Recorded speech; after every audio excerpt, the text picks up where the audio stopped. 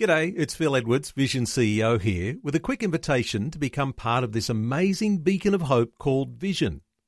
Together we can put our love into action to help people of all kinds build or rebuild their lives on the truth of God. Please consider the part you can play during our upcoming Visionathon appeal, remembering that it's your support that makes Vision possible, including this podcast. Audio on demand from Vision Christian Media. Coming up today on The Story. The more we got to know each other, the more I understood how the difference was especially spiritual.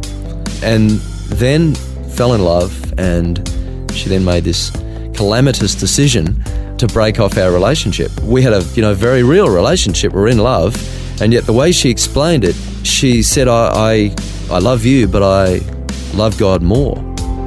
The Story. Hi, I'm Robbo. Welcome to The Story. Well, last time Swan Lee shared her life journey and how she met and married a surfer dude named Rex Campbell while attending university in Perth.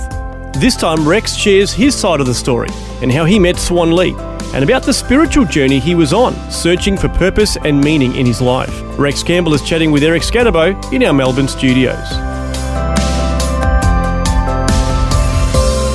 Yeah, we met on the second day of university, and I noticed her straight away, and of course she didn't notice me at all.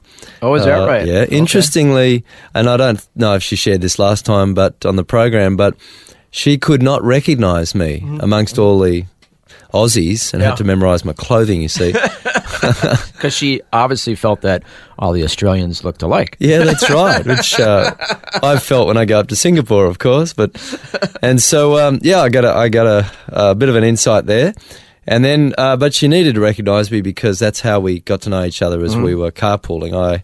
The first rule of romance for guys is have a car, get girls. So it worked for me. And she was just my friend at that point, just a companion, travelling, studying together. But I understand that there was a blonde girl. There was. In the carpool as well. There was a triangle, yeah. Oh, okay. It was complicated. Do we want to not get into that? No, but I think as my wife shared that God removed her from the picture. Oh, that's right, She stopped studying at university, and so it was the two of us travelling together and enjoying that, and it was a lot of cross-cultural learning happening. I mean, Singapore is in a sense, a kind of a Western and Asian culture combined, but there were still many cross-cultural things for her, and there was also a lot for me in understanding a bit more about Asian culture.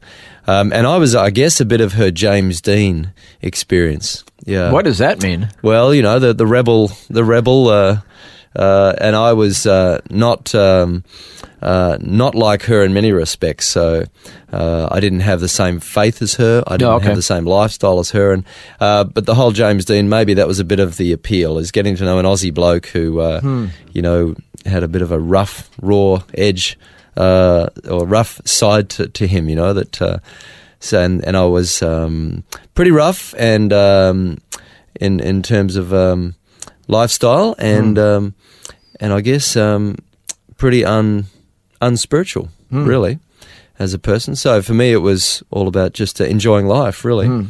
And whereas for her, there was a importance to life and a spiritual side to life. And so I noticed that. That's what stood out to me, particularly in Swan Lee. Now, one thing that happens when people are far away from home and in another country going to university is, for the first time in their lives, they have to determine for themselves, well, what am I going to do? Am I going to follow those rules that mom and dad told me? Or now that I'm on my own, I can decide whether I want to go to parties, drink, etc. So, kind of testing the limits, because for the first time, she can determine what she wants to get into. So is it some of that in the equation? Yeah, pretty much. That's what I mean, the James Dean experience. She got a bit of an insight to the other side of life, the party life and so on that I was involved in. She didn't actually really indulge, but I would invite her to parties, and this is after we'd travelled for a while together, and after that first kiss that she described in the program. Let's go back to that kiss that she talked about, a fateful day, where at that point in her mind, you were just somebody who... Yeah, just a travelling companion. Yeah. Any insights? What was going through your mind? Details, yes, please. I was details. Well, I saw a beautiful neck and I kissed it. And what more do you need to know? I guess, yeah, she was and she is a beautiful woman, and I could just see a lot of great qualities in her. And then I wanted to, and I was really interested in her, and so how do you communicate that when you can't find the right words? Well, so I kiss on the back of the neck. Kiss on the back of the neck did the trick, and it spoke those words as she said, that she suddenly thought, he's a guy, and I could be interested in him. But there was a problem. There was. There was very much. And so we were from different worlds, not only Singapore and Australia, different lifestyles, and I had no insight as to the spiritual world at all. I had grown up in near the beach in a fairly well-to-do suburb, what's called City Beach in Perth. And I basically, with my brother, spent most of the time on the beach. I got into surfing a lot. And by the time I hit high school, I was heavily into drugs and even dealing drugs. And by the time I was about 18, first year of university, one of my best friends had committed suicide when his girlfriend left him. I'd known him all his life. He lived 2 doors away. And another friend was in Fremantle jail from armed robbery, from drugs-related armed robbery. And I guess I was just starting to get caught up in the wrong crowd, really. And I was starting to think, well, there must be more to life than this, than just an endless series of parties and drug dependence, I guess. And I began to travel, so I got a job. I managed to work for a year and save some money and travelled around Australia, which was a wonderful experience at the age of 20. And I, just enjoyed that for about 10 months and had a lot of life-changing experiences. And having to live on your own for 10 months was a good thing, actually.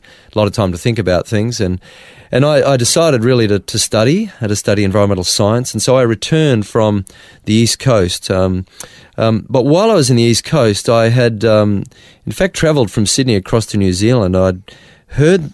I was hitchhiking around, left the car in Sydney and flew to New Zealand and was hitchhiking around the South Island of New Zealand. This was in September, so it was freezing cold. I got stuck on one corner for 8 hours trying to hitchhike at what's called Milford Sound. You know, there's one car every 2 hours. And none of them like the look of me, and there's good reason for that. And in fact, when I returned home, my father didn't even recognise me. But long hair, another a beard, story. Yeah, just all scruffy. Just got to get a visual picture of this. Yeah, that's right. Okay. Pretty scruffy and 10 months on the road. But when I was in New Zealand, I was picked up hitchhiking by this pastor in a slow car on a long journey, and he had me captive, and he told me the gospel. He told me a story that I'd never heard before, because I'd never been to church in the 20 years. Wow. Never been to church at all. Wow. And that's not uncommon for Australians, and just don't go. But I heard a story about a God who wanted a personal relationship, and I'd never understood that idea as well. That I'd always thought God was a human idea, a crutch, or whatever that we often think about God. But he talked about a God who loved me and who wanted a personal relationship, and he also described the state that I was in, kind of separated from God, had sin in my life, what we call sin, and I was separated from God, not just by what I'd done, but by just the nature that we have of selfishness and choosing to ignore God and so on. But then he told me how this God had come to earth in the form of Jesus. He died on a cross and literally broken that separation, created a link between God and man, and so he's telling me the story of Jesus and how Jesus wants to be a part of my life and so on. But then he challenged me and said, "Well, I have to make a personal decision. It's not like joining a religion or signing a form or anything. I've got to actually trust in Jesus and make that personal decision, and then he would become part of my life and transform my life." And at the time, I didn't make that decision. I just, that's interesting. I've never heard that perspective about God before, and it was refreshing. instead of a religious, judgmental perspective, I guess, that I'd always seen God as. And then I travelled back home to Perth and returned home and started studying, and that's when I met Swan Lee. Oh, okay. On the second day of university after returning home from travelling. And she, as I said, was different, but the more we got to know each other, the more I understood how the difference was especially spiritual, is that how I would behave when under stress was different how she would behave when under stress, and that she had some qualities and some distinctives that I lacked.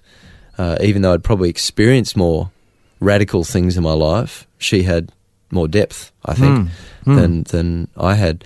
And then when we're in love, fell in love, and in a sense knew that we were the ones for each other, we wanted to get married, she then made this calamitous decision to break off our relationship. Oh, wow. Yeah, right when it was at its best, she broke it off. And so for me, that was like, what is going on here? We had a very real relationship. We're in love, and yet the way she explained it, she said, I love you, but I love God more, and He's very real. And if I continue to, if I marry you, I will be pulled away from God. He's very, very important to me, and so that did a wonderful thing. It made real that God that I had always thought was not real, because she would break off our relationship, very real and close, for this thing, that people believe in called God. Well, God was suddenly Through real. faith. Yeah, it took a big step of faith, which I didn't understand all that stuff then, but it made God real. And the other thing is that, it forced me to make a personal decision, that kind of decision that the guy that had mentioned to me when I was hitchhiking had said. And it wasn't just because I wanted the girl. I wanted the girl, but I knew that wasn't enough, that she was the kind of person that really would keep walking away unless I really was a Christian. So that wasn't the motive. No, I like the way she described it. Yeah. You started to become interested in God because you wanted to know and check out your competition. Yeah, that's right. Pretty much. It's kind of an interesting way of looking at it. Yeah, it was. Who is this other guy? Well, he's God. Well, I didn't realize that at the time, right.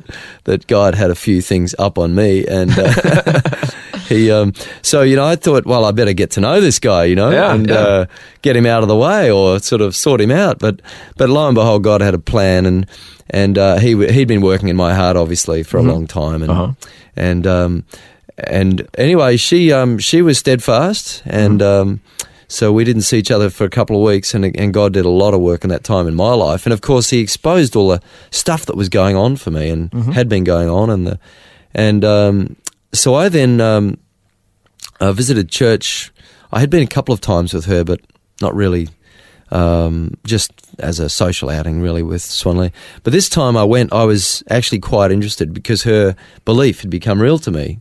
It was, she really believed this stuff, And so I went along, and God just whacked me between the eyes with a reality of my state, the state of myself, and my separation from God. And I, that day, prayed a prayer of, God, I need you, I want you in my life.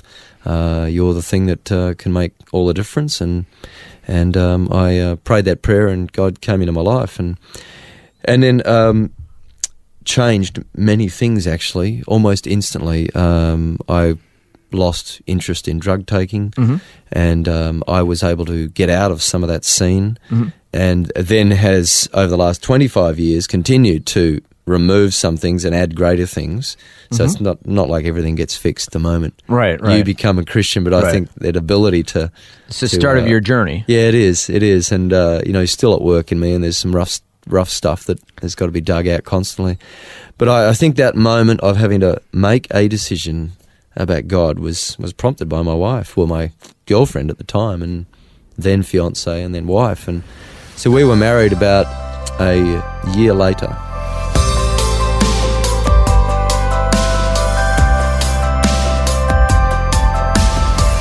That was Rex Campbell sharing his journey to faith in Christ and how he met and married his future wife, Swan Lee. Last time we heard Swanlee share that 15 years after they were married, the Lord led them to help begin a new marriage ministry in Australia. They provided leadership for that ministry for many years and still speak at marriage conferences. To learn more about those conferences and about the marriage resources their ministry provides, just go to powertochange.org.au/families. That's powertochange.org.au/families. Next, we'll stay on the marriage theme with Joe and Steve Hood, who'll share how they found love over 20 years after they were married. All that and more when we return. The Story. If this program has highlighted something you'd like prayer for, we'd love to pray for you. Call 1-800-PRAY-FOR-ME. That's 1-800-772-936. It's a free call. Or text 0401 132 888.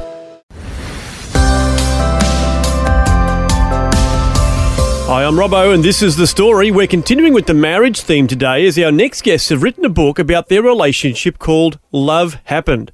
However, what is unique about Joe and Steve Hood's story is that love happened 20 years, 1 month and 1 day after the wedding. Joe and Steve Hood are sharing their story with Karen Hunt.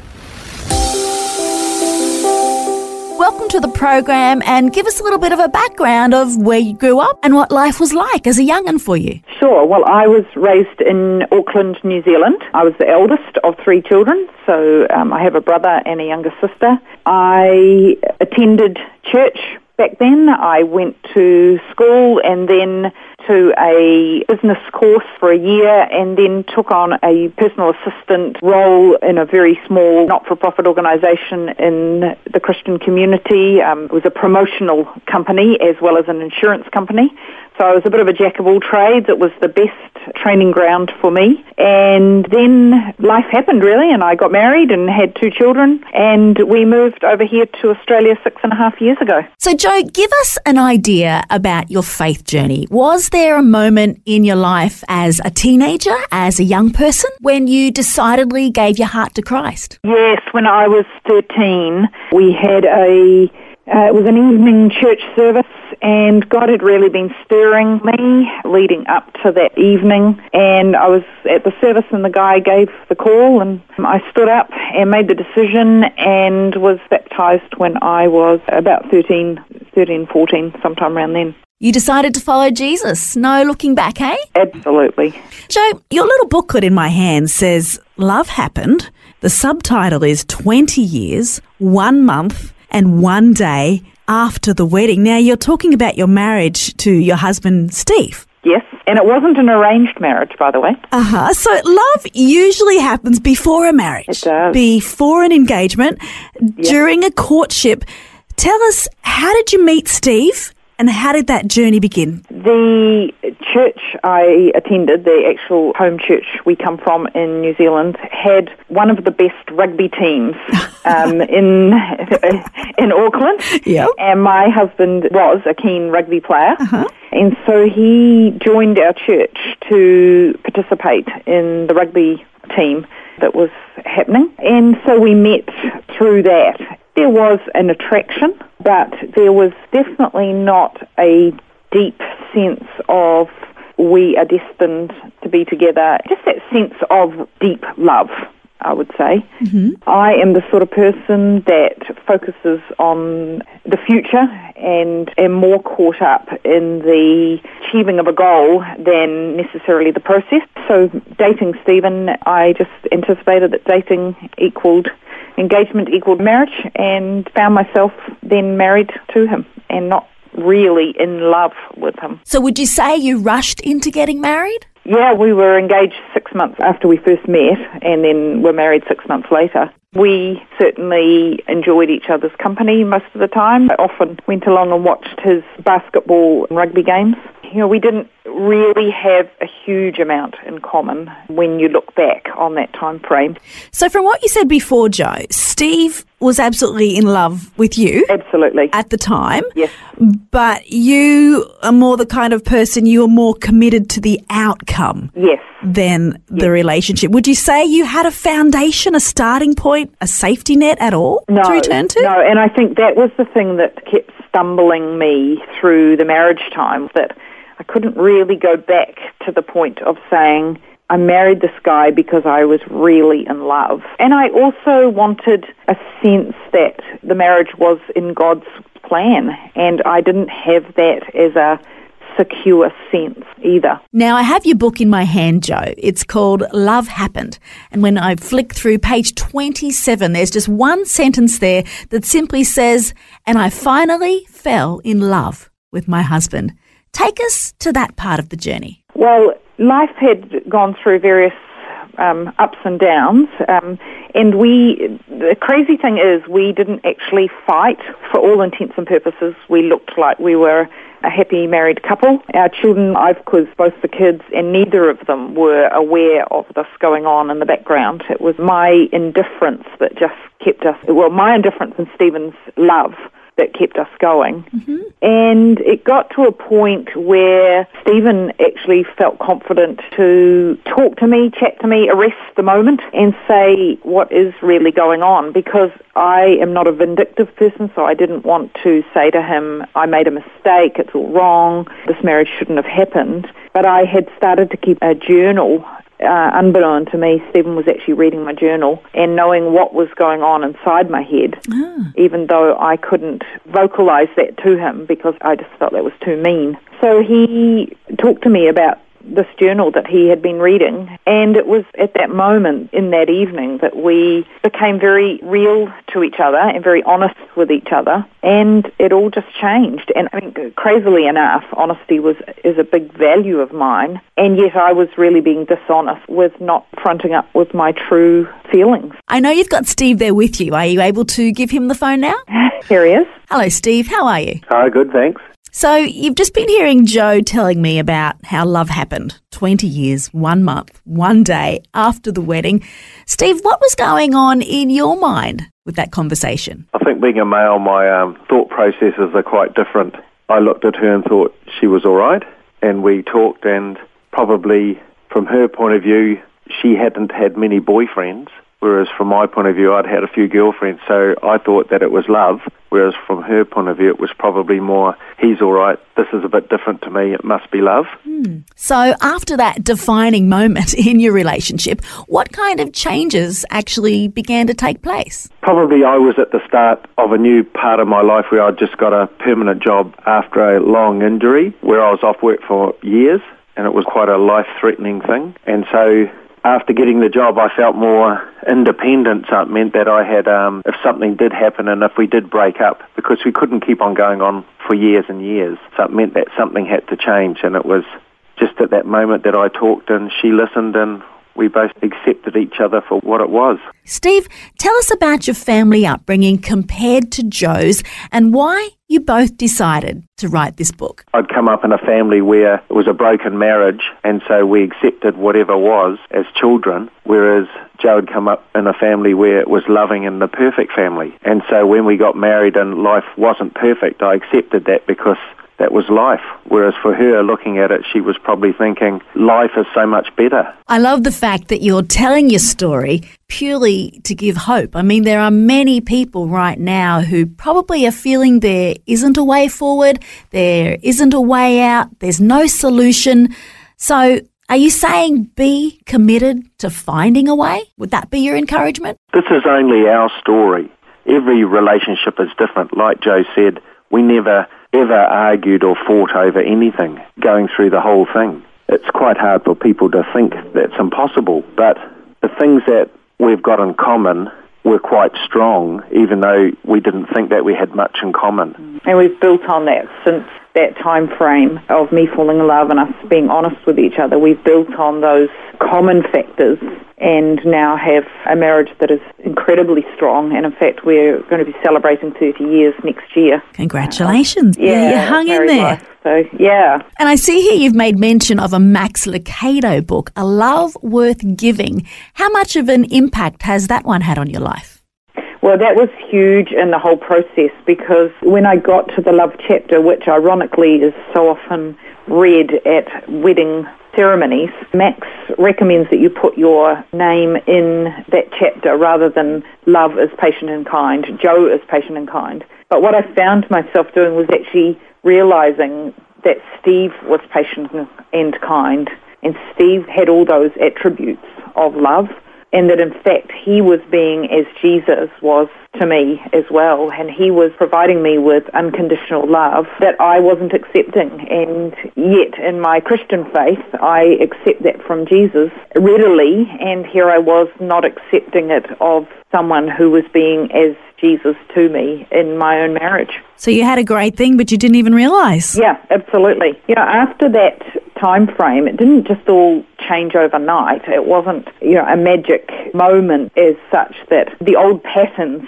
still occurred in my head and the messages of indifference still continued. And I think that when you are committed to finding a way ahead, you actually have to also be committed to making those changes inside your head, changes to the behaviour, changes to the voices in your head, changes to the things that come out of your mouth, and changes to the way you actually process your thoughts about a person or about a situation. And that's where true forgiveness comes in. Your main encouragement is, 1, be committed to finding a solution, a better way. 2, get a friend involved. Yes. Someone who can be impartial, someone to really share your journey and encourage you. And 3, put time into your marriage. Do you want to add anything more to that? I think for those people who are listening who also don't have a God connection, be committed to finding who God is and what God is really wanting to offer you, because that is a huge part for us of the total journey as well. And change. Be prepared. The whole time Joe was praying for me to change, for God to change me, whereas really she came to the realisation that maybe she had to change more than what she thought. Steve, Joe, thanks so much for your time and honesty. Thank you. Thank you. That was Karen Hunt chatting with Steve and Joe Hood, authors of a book about their marriage called Love Happened, 20 years, 1 month and 1 day after the wedding. In this day and age of divorce and marriages breaking up, it was refreshing to hear their story and how God revived their marriage. Also, I should mention that Joe Hood is the founder of the very successful ministry for mothers called Mainly Music. So you can find out more about their book at the Mainly Music website, mainlymusic.org. That's mainlymusic.org. Well, we started off today's program with Rex Campbell sharing his story and how he met his future wife, Swan Lee. So we want to thank you for joining us for 2 marriage stories. Until next time, I'm Robbo, encouraging you to share your story with someone today. The Story. Just another way Vision is connecting faith to life.